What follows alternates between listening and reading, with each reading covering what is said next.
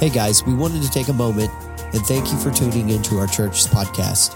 This week's sermon is from our series Alpha and Omega. To learn more information about Sturkey Hills, you can find us at sturkey.church. Oh, and don't forget to hit subscribe to our podcast so that you can always stay up to date with our latest messages. We're so thankful for all that God has been doing in the life of our church and the part that you play in it. Thank you for listening and have a blessed day.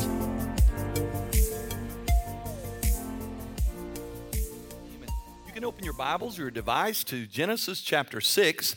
We're going to continue in the narrative of the Alpha and Omega, looking at Genesis and also looking at Revelation. And today we are going to talk about one of the most cataclysmic, the greatest, most significant things that's ever happened to the structure of this globe. Now, don't get me wrong, the creation itself and Jesus coming to this earth to die on a cross and raising from the dead on the third day, amazing. But this is the single greatest thing that's ever happened to this globe. Now, often we play it down, we emphasize the beauty of Noah and his family and this little floating zoo and, the little ark, and we hang it above our babies by a mobile, and if you have one, that's cool, and we have little bedtime stories talking about Noah and this ark, and it's great, and it's real, and it's good to emphasize that side, especially if you're talking to your children, all right? But there is another side of this equation that often gets played down, it gets de-emphasized. And that is this, that although God is a God of love, God is a God of grace, God is a God of mercy, God is a God of gospel, but at the same time, God is a God of wrath and judgment. And this picture of this little floating zoo, although beautiful when you consider the ark itself and what's going on inside of that ark, there's a whole world outside of that ark that is being consumed with wrath and judgment by the flood. And we don't talk about that much because it's just not pretty. And we are a selfish people, and we want the gracey side of God, but we don't really enjoy the truthy side of God.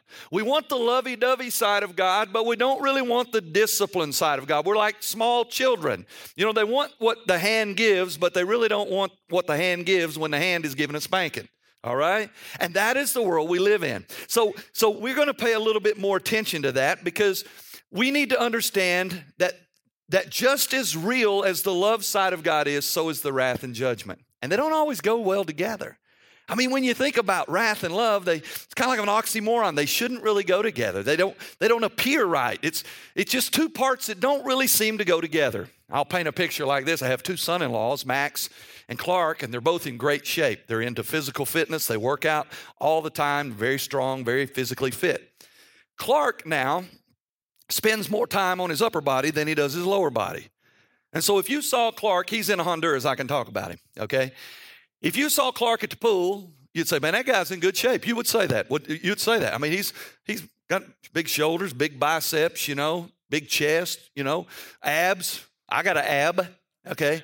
He's got plural, abs, okay? He's got full package. But if you look from the legs down, you think Big Bird has left the Sesame Street building and has showed up at the pool, okay? Now, he will tell you why this is, because he hates working out legs, and I understand that, okay? They'll kill you, all right? So he would own that. I'm not saying anything he wouldn't say about himself. But when you see him, you think, that don't really go together. Man, all that and then that, How's that even carrying that around, And so that's the way it is sometimes when we see God in both sides of who he really is. We don't think they should go together. We just can't really wrap our minds or our thinking around the reality that is really who God is. And it's because of our selfishness. We find out that God displays wrath and love throughout his word. In fact, it all culminates in Revelation, and we'll talk about that in a few months. And man, when he pours out wrath again, it's going to be ugly. And it's important that we understand that God gives us ample warning, and he always extends grace. And so we're going to see today a godly and a godly perspective of what this chapter 6, Noah and his floating zoo, really is all about. Now, as you read from chapter 4 into 5, leading to 6, we leave chapter 4 where Cain and Abel, the brothers we talked about last week, a tale of two worshipers, they show up and one brings a blood sacrifice because he was a prophet, that's Abel. Cain brings a physical thing, his works of his hands. God is pleased with Abel, unpleased with Cain.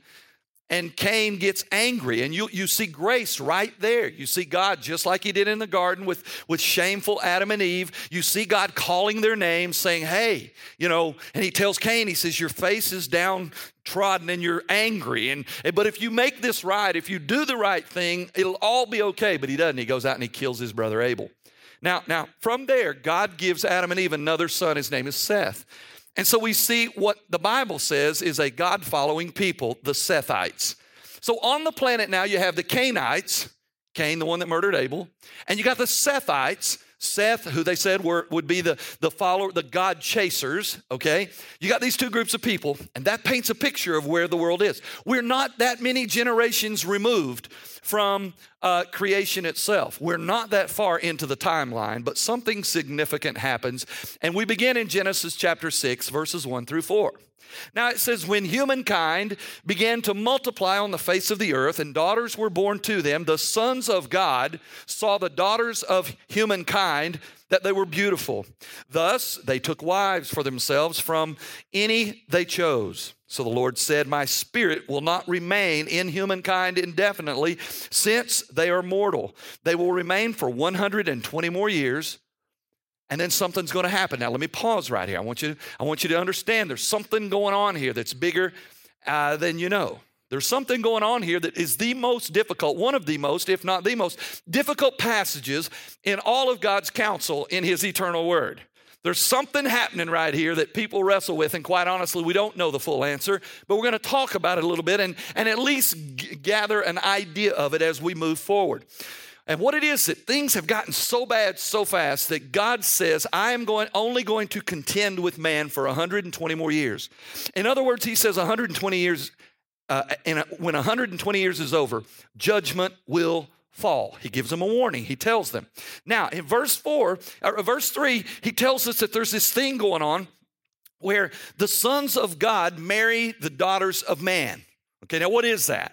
Well, there's people who want to say, okay, remember I just described the Cainites and the Sethites. Sethites, people believe, are the sons of God, and Cainites would be the people of the world.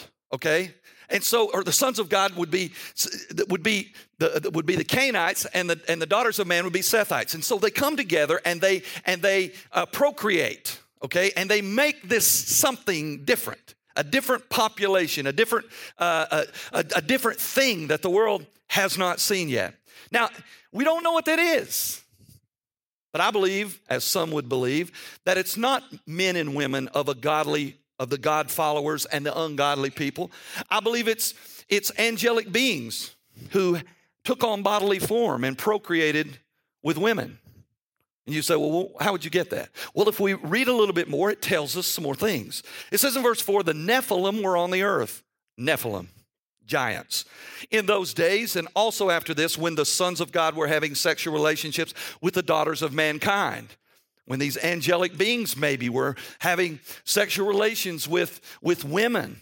And it says, and they gave birth to their children. They were mighty heroes. They were famous men. Now, this is a difficult passage, and we don't really know. Why do I believe that maybe this is an angelic/human hybrid? Because one, we're going to see what God's response is to it. Two, we're going to see what the motivation and the intentions of their heart was. It says in verse 5, but the Lord saw that the wickedness. Now, I want you to listen to these words that God's word describes the world as. He says he saw the wickedness of humankind had become great on the earth. Every inclination of the thoughts of their minds was only evil all the time. And the Lord regretted that he had made humankind on the earth, and he was highly offended. So the Lord said, I will wipe humankind, whom I have created, from the face of the earth.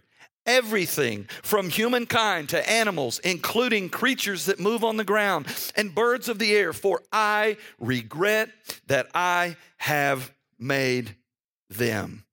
Now, you see what happens. That's why I don't believe it's just men and women. I believe there's something more significant going on there. And God calls it out of what it is. He says, I regret making everything I've created. And listen to what it is He created. Everything. He created the angels. He created the angels that fell. He created man. He created the man that followed him. He created men that didn't follow him. He created the birds of the sky and the insects of the ground and the animal kingdom. He created it all. And He says, I regret that I've made them. Now here, I want to pause right there. There is a God who created you with a purpose and a plan that's bigger than you understand. My question is, does God kind of regret that He made you? Because He has the ability to do what He says He's going to do right here, to erase or wipe it all away. You see, it's important to God that His creation finds itself being who it is He's created it to be. And when we color outside those lines, when we reject or push against what it is, who it is that God has made us to be, God becomes displeased and He responds with this thing called wrath. So the title of the message is Heaven-Bound Living in a Hell-Bound World. Heaven-bound living in a hell-bound world. I want you to know that although there's things in this world that we can enjoy and things in this world that are good, it's a hell-bound world. This world, the title deed to this world was given to Satan himself in the garden. They cashed in the chips. They said, okay, we'll follow you instead of God. And Satan took somewhat of a possession of this world. This is the enemy's world. Now, God is still God, and He still ultimately reigns. And one day, God will take it all back. But in the interim, this is Satan's domain. And man, he runs wild. Satan and those angels, a third of the angels that he convinced he had a better plan, they are on this earth with him. Many of them, some are bound. Many of them are here with him. That is what we call spiritual warfare. That's why when you turn on the television and you see some psychopath going into a school shooting up innocent people, it's because there are demons in this world.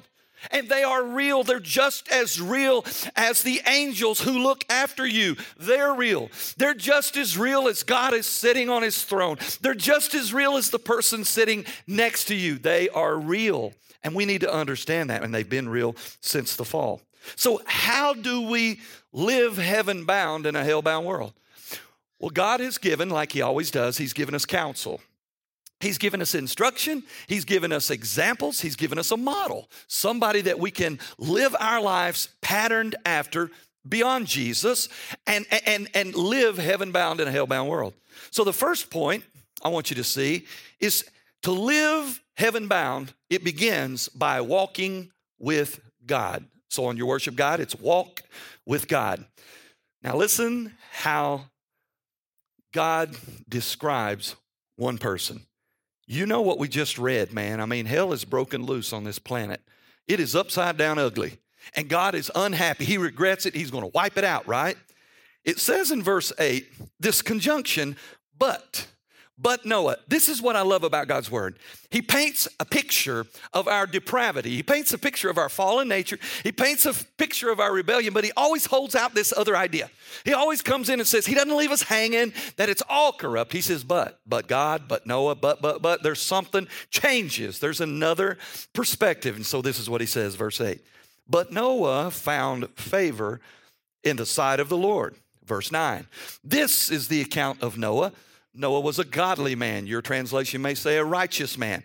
He was blameless among his contemporaries, and he walked with God. Now, this is cool. This is amazing, okay? He begins and he says, Noah found favor. Now, the word favor there in the Hebrew is the same word that we use in the New Testament for grace or mercy.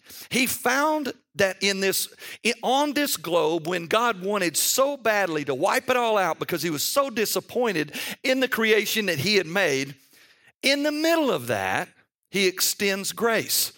Just like he did to Adam and Eve when they were naked in the garden. Just like he did Cain just before he murdered his brother. Now he extends grace in this world full of wickedness. He extends grace. And here's the thing. He says, Noah found this thing. Now that word found in the structure of the word is a simple, active, perfect verb. It implies and states that here's this guy in a world of corruption, in a world of wickedness, in a world that hates God, hates to be told what to do, hates the structure that God designed.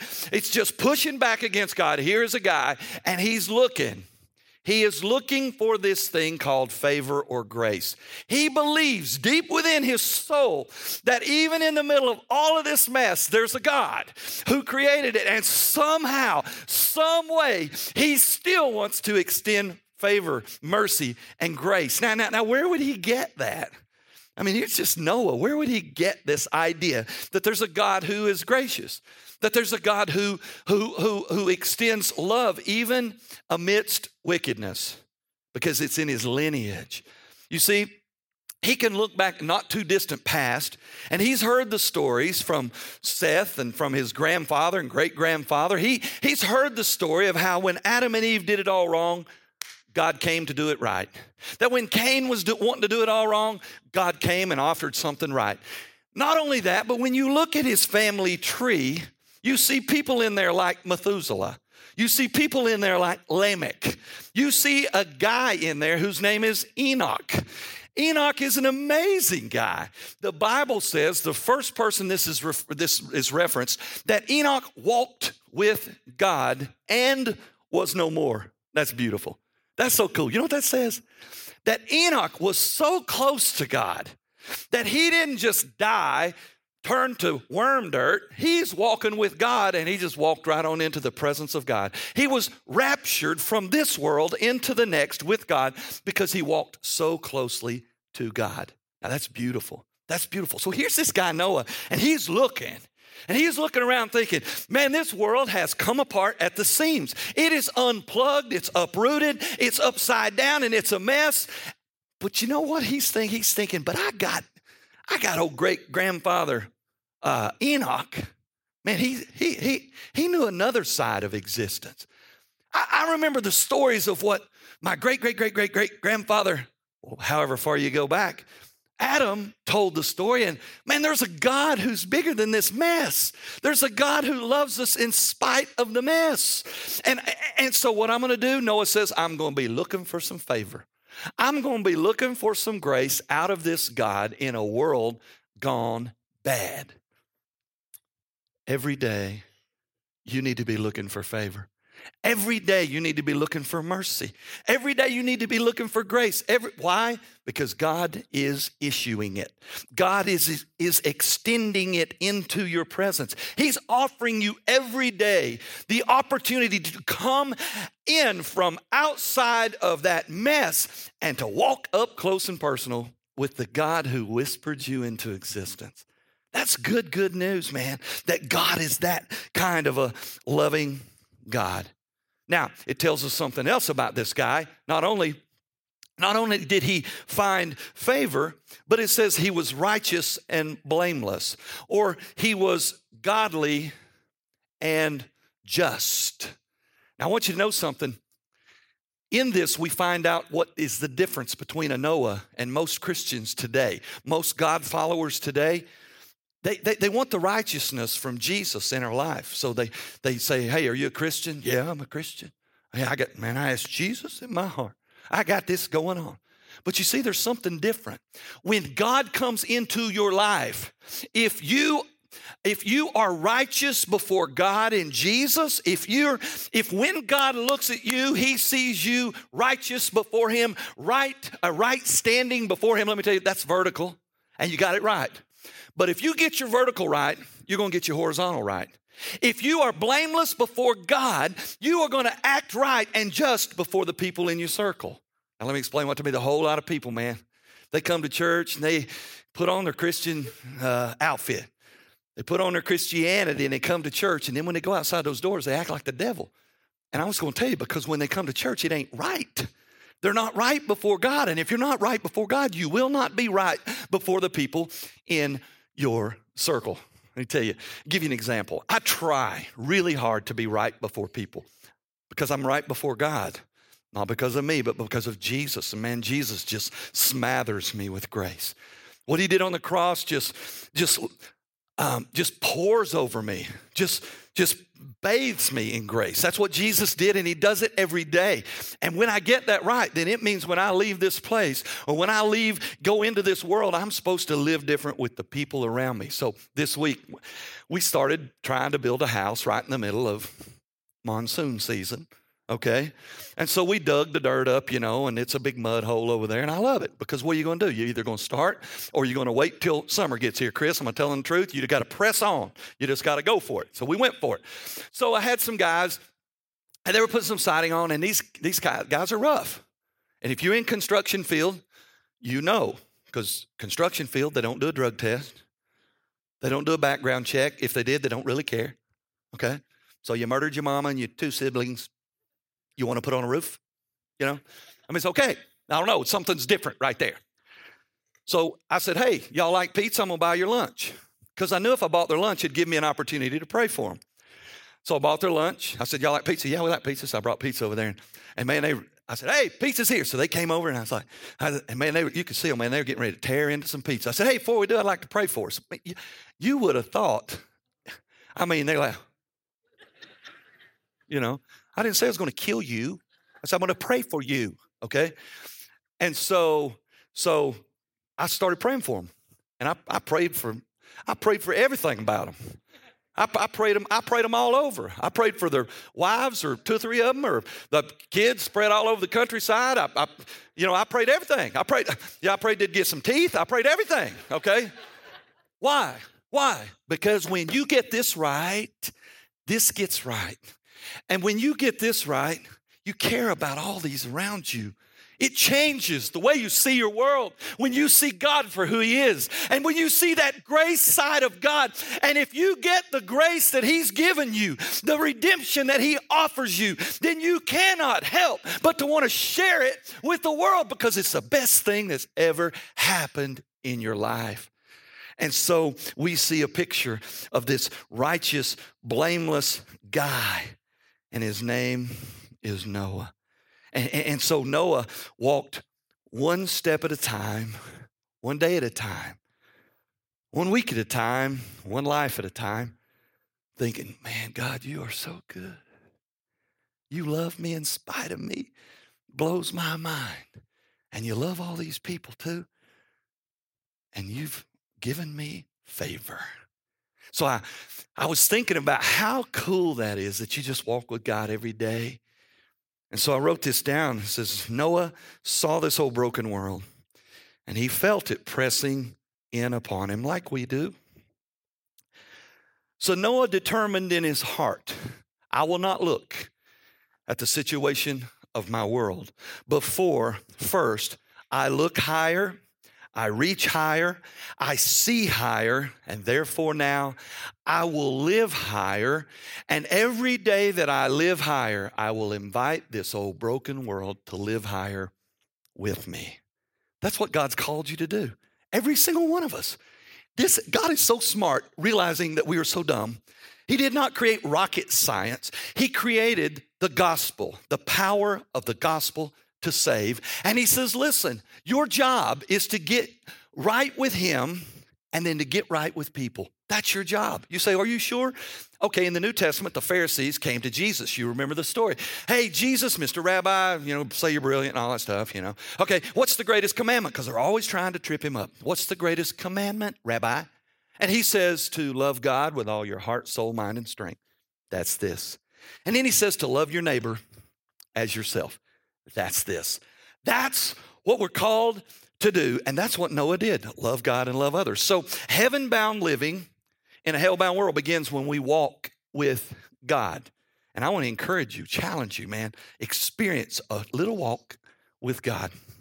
Just put your hand up because his hand's already extended.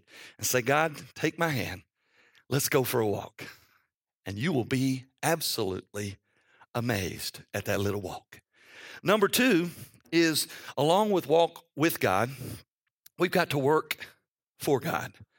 Now, we live in a world that wants to embrace this idea called Reformed theology, Calvinism, whatever name you want to put on it. And I'm partially Reformed. I believe a lot of that stuff. I'm not fully Reformed. Because I believe we have a responsibility to receive grace. The Bible says that he received it and he did something about it. Now, I want to say this. When I say work for God, it's not to merit his love towards you. I don't want you to leave today and think, well, the pastor said if I'm a good boy, if I'm a good girl, if I do what I'm supposed to do, God's going to love me. I want you to understand right now, everybody listen, I want you to understand. God will never love you any more than he does right now. Listen to this. God has never loved you any less than he does right now. God's love towards you is not contingent on you. God's love towards you is because he is love. And so on your best day, you get infinite love. On your worst day, you get infinite love. And so when I say work for God, it's not for a salvation. It's not for mercy or grace. It's because of it. Because when you get this right, it makes this right. Now listen what he says. He says in verse 13, so God said to Noah. Let me pause right there.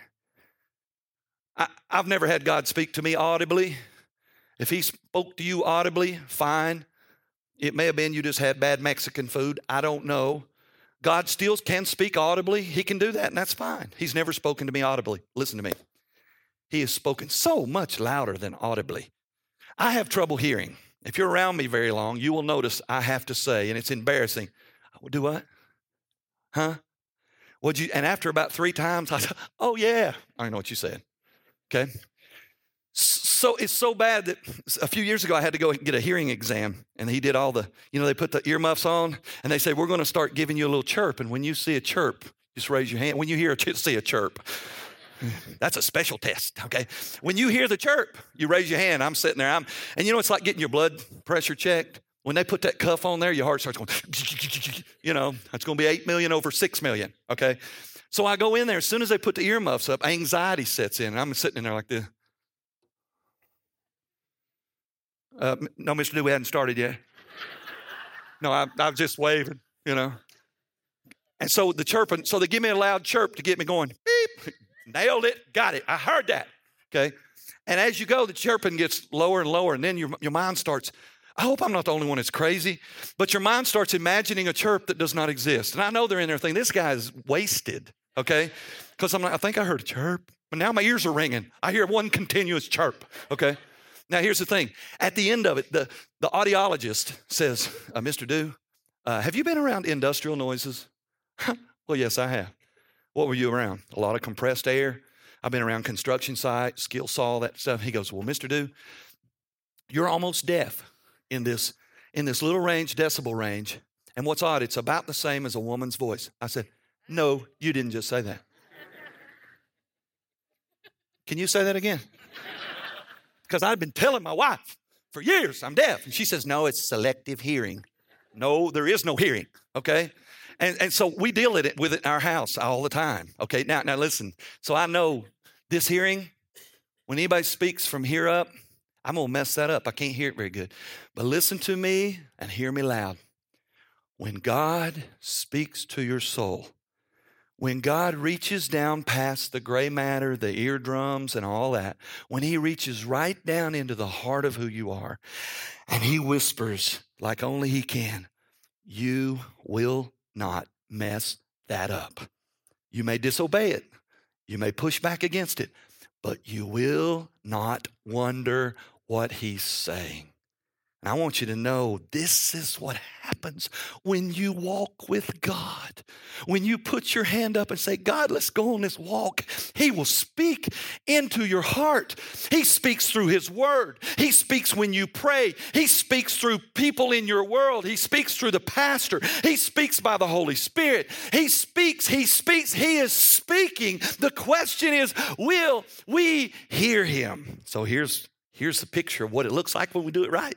He says, so God said to Noah, and I don't know if it's audible or he just reached past that. He says, I have decided that all living creatures must die. That's a good way to start your conversation on your morning walk with God. Hey, Noah, I'm going to kill everything. Okay? Thank you for the wonderful day. He says, all the creatures must die, for the earth is filled with violence because of them. Now I am about to destroy them and the earth. Now this point is called work for God. And I do not pretend and dance around the fact that we are supposed to work for God because He's graced us. We should work for Him. Now, I want you to listen to the words of action that He calls Noah to. Verse 14, make for yourself an ark of cypress wood. Make rooms in the ark. Cover it with pitch inside and out. This is how you should make it. The ark is to be 450 feet long. By the way, your translation may say cubits, and you never knew what that was. It's about a forearm's length, which is kind of odd because everybody's forearm's a little different. That's some serious quality control right there. Okay, so here it is. He tells us that it's going to be this big. I want it 450 feet long, 75 feet wide, and 45 feet high. Verse 16, make a roof for the ark and finish it, leaving 18 inches from the top. Put a door in the side of the ark and make lower, middle, and upper decks. I am about to bring floodwaters on the earth to destroy from under the sky all the living creatures that have breath of life in them. Everything that is on earth will die, but I will confirm my covenant with you. You then will enter the ark, you, your sons, your wife, and your sons' wives with you. You must bring into the ark 2 of every kind of living creature from all flesh, male and female, to keep them alive with you. Verse 20, of the birds after their kinds, of the cattle after their kinds, and of every creeping thing of the ground after its kind. 2 of every kind will come to you so you can keep them alive. And you must take for yourself every kind of food that is eaten and gather it together, and it will be food for you and for them. Verse 7 of the next chapter, the Lord said to Noah, come into the ark, you and all your household, for I consider you godly among this generation. You must take with you 7 of every kind of clean animal, the male and its mate, 2 of every kind of unclean animal, the male and its mate. Verse 3, and also 7 of every kind of bird in the sky, male and female, to preserve their offspring on the face of the earth. For in 7 days I will cause it to rain on the earth for 40 days and 40 nights. And I will wipe from the face of the ground every living thing that I have made. Now, here is this story that we talk about, we hear about. It's popular. It's the most popular Bible story on the planet. In fact, almost all cultures have some form of a flood story in their history. Almost all cultures embrace the idea that once upon a time there was a flood, a global catastrophic flood that destroyed everything. But we live in a world today that says, well, I just don't really think there's a flood. I like the idea of Noah and the little floating zoo, okay? Got it hanging as a mobile on my kid's bed and hanging on the wall, and I tell a little story and all that. But the whole idea of a global flood, I think it's a little absurd. The big boat that floats, I think it's a little absurd. I'm going to tell you something, okay? There is an ark. There's a very real ark. You can drive to Lexington or to Kentucky and see it, okay? Just saying. And I would encourage you, go up there, pay them $50 or whatever it is, and go look at this ark because it's really cool. It's amazing.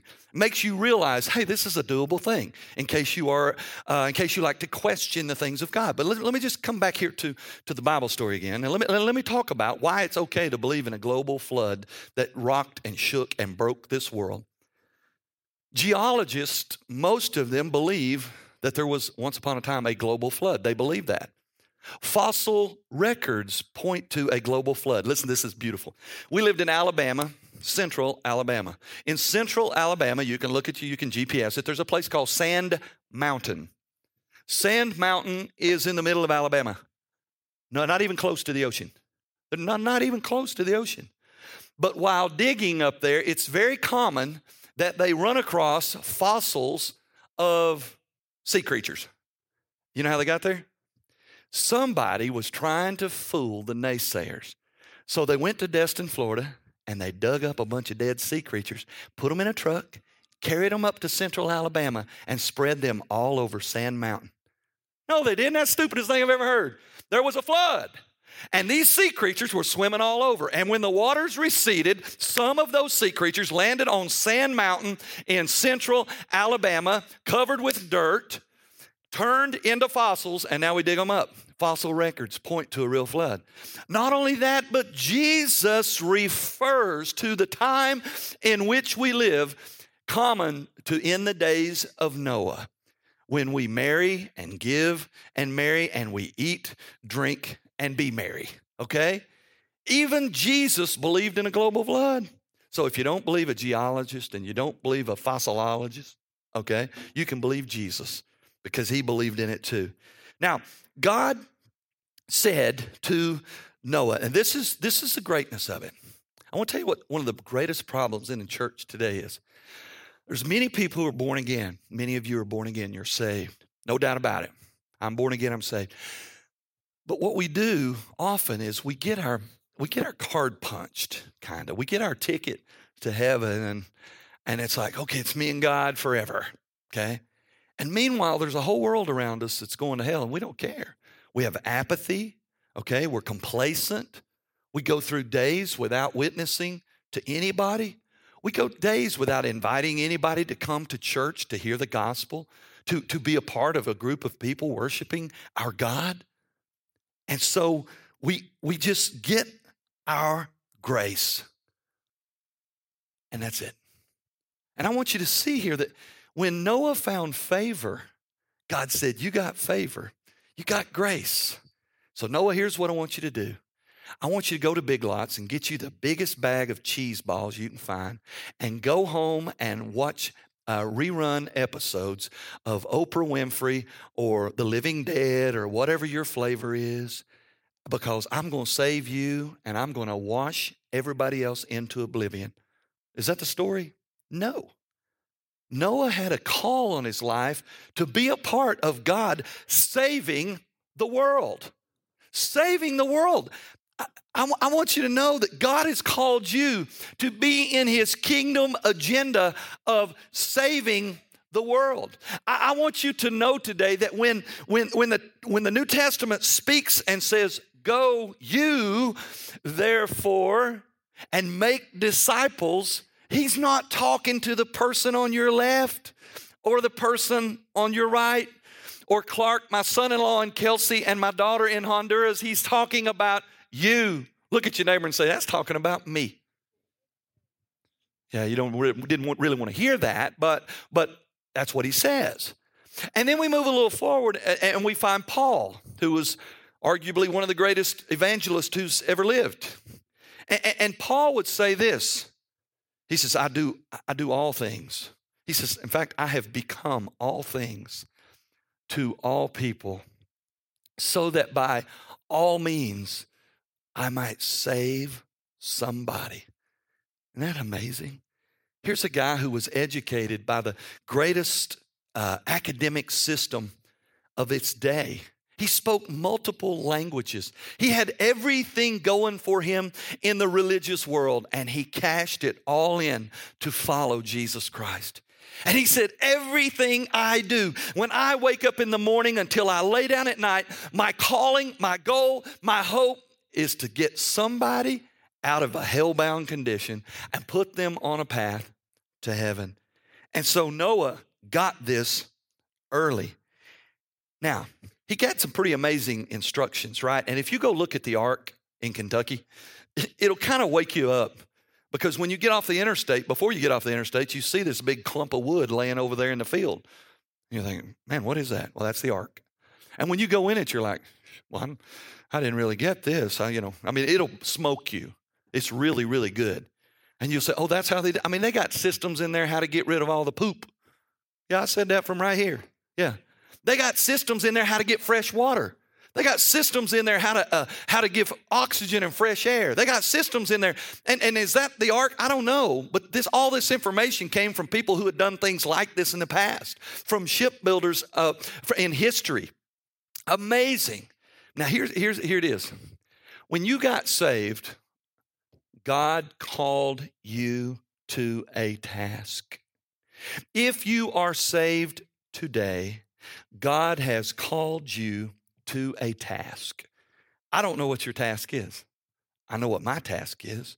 Right now, my task is pastoring this church, is to shepherd you. My task is to preach God's word. That's my task. My task extends beyond these walls and goes out into a community where I'm to share the gospel. My task is this, and I love my task. I love what God has called me to do. I was in a conversation this week, just the other night, and there was a pastor sitting in the circle, and he was talking about churches he had been at. And Kyle, you were there with me, and I don't know if you listened to him, but man, he was talking about how terrible churches were, all of them. Every church he'd been to was awful. I'm sitting there thinking, common denominator ain't the church, it's you. I didn't say it, I just thought it. But then at the same time, while he's talking about what terrible churches he was at, he talking about what a good job he did. I'm like, no, I don't know about that, okay? And I'm sitting there thinking, and I hear it all the time, pastors kind of moaning and complaining about their church. You can follow me around 24/7. I do not moan and complain about the church. I do not moan and complain about the church generally, because the church generally is the bride of Christ, and it ain't nice to talk about Jesus' wife. Number two, I don't talk about the church that God has tasked me and called me to pastor, because I absolutely stink and love y'all. And most of y'all like me. It's a good relationship. Okay? And I am totally blown away by what God's doing in our midst, in individual lives, in families, and in our church. So I don't talk bad about our church. I love our church, and I love my task. Now, here's what he says. Listen to verse 5. And you had this huge task. And your task, I don't know what it is, but you need to find out what your task is. If you're saved, you have a task. Verse 5 says, and Noah did all that the Lord had commanded him. He did all that the Lord had commanded him. I want you to look around. You'll see some empty seats. And some of y'all thinking, not enough. I need a little elbow room. Okay? Too many empty seats. Too many empty seats. You got a task. Find somebody that's not churched, that's either lost or drifted away from church, and they need a church home. And you don't have to look far. Some of them stayed all night with you last night. Some of them are in the house next to your house or in the apartment next to your apartment. Some of them are fellow students at school. Some of them are your teachers. Some of them are your parents. Some of them are they are everywhere. And you have a task, and God has called you and commissioned you to be about this work. And so as our worship team comes forward, I just want to tell you this. When we have a desire to live heaven-bounded in a hell-bound world, it begins when we walk with God. And I want you to hear me today. Some of you all, if Jesus comes back today, and he could, nothing needs to be done for him to return. If he comes back today, you and I will be raptured into God's presence in a moment. In a twinkling of an eye, we'll be raptured into his presence. But some of you will be left right here because you do not walk with God. And you cannot walk with God outside of righteousness. And you cannot have righteousness outside of Jesus. There is no other way. I said last week, Jesus is not a good way to heaven. He's not even the best way to heaven. Jesus is the only way to heaven.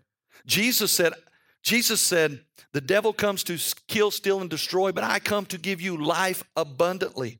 Jesus said that he is the way, the truth, and the life. No man comes to the Father except by him. So if you're here today, I have a very sobering question for you. Are you born again? Does the King of Glory, Jesus himself, live in your life? Is your hand in the hand of God because of what Jesus has done for you? If it's not, the Bible says this could be your day of salvation. You say, well, what is it? How do I do that? I want you to hear me. If you're here and you're lost, I want you to hear. And you know if you're lost, because God speaks very clearly about that. And he's calling you. He's inviting you. He's extending grace to you. You got to look for it. Jesus said, seek and you shall find. Knock and the door shall be opened unto you. And so you simply say, God, I'm looking for that grace. I need you to come into my life. I've tried to do things myself. I've tried to be good all by myself. And I'm really good at being bad. I'm really bad at being good. So I want you to come into my life because of what you've already done for me. Jesus, I'm a sinner. I know you died on a cross to forgive my sin. I want your grace gift to come into my life. I want to be changed forevermore. I want to be heaven-bound in a hell-bound world. I want to be changed from the inside out, not the outside in. Please save me today.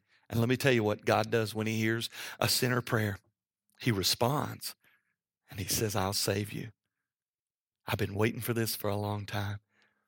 And that's some of you today that need to do that. I don't beg you, I just present the gospel and you respond. But there's a whole lot of us in here who are born again. Man, Jesus is in our life, but we've put our faith on a shelf. And we do a religious thing. We come to church, or maybe we pray a little bit. But when it's in reality, we don't really walk with God. And every day we're not working for God because of the great gift he's given us. And I challenge you, let this be the day that you say, God, I try to walk with you in Jesus. It's time I start serving you. I want to work beginning today for your kingdom. We have an altar up here, and sometimes people think it's like taboo, like this is scary land up here. And I don't know what it is about people staying in their seat. And I'm not begging you to come. I just get frustrated because I know there's something happens when you humbly go before God and say, God, I'm here on my knees. I don't care what people think. I'm on my knees, God, because I want something more from you than what I have experienced. And it's not your fault, God. It's mine. And so I'm here, God, crying out, saying, touch me.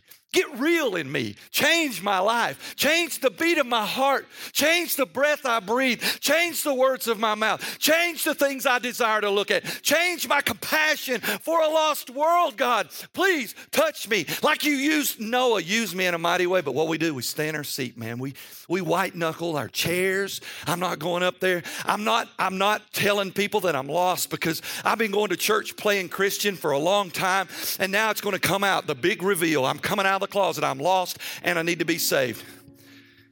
If that's your fear, I want you to know today that God understands where you're at. And he's saying, hey, let this be the moment in time, that cathartic moment when you say, I'm driving a stake in it, God. From this moment on, I'm tethered to you. No matter where you send me, no matter where I go, I'm hanging on to you. I got my hand up. I'm walking with you. I got my hand out. I'm loving everybody around me. And so here we are. I want you to stand, and we're going to sing. The altar's open. I'm standing here. If you need to be saved, let this be the day of your salvation. Let's sing. God, we thank you for this amazing story that I didn't even scratch the surface of doing justice to, God. It is all about you, God, being serious about sin. About you, although in your love and in your grace, God, you still have a wrathful judgment side, because you're just and you're holy and you're perfect. And so, God, in this moment, change our hearts. Invite those that are lost into your presence. Help us be willing to lay it all down and say, God, I want to walk with you and I want to work for your kingdom, because we don't know how many more days we have. I pray it in Jesus' name. Amen. Let's sing.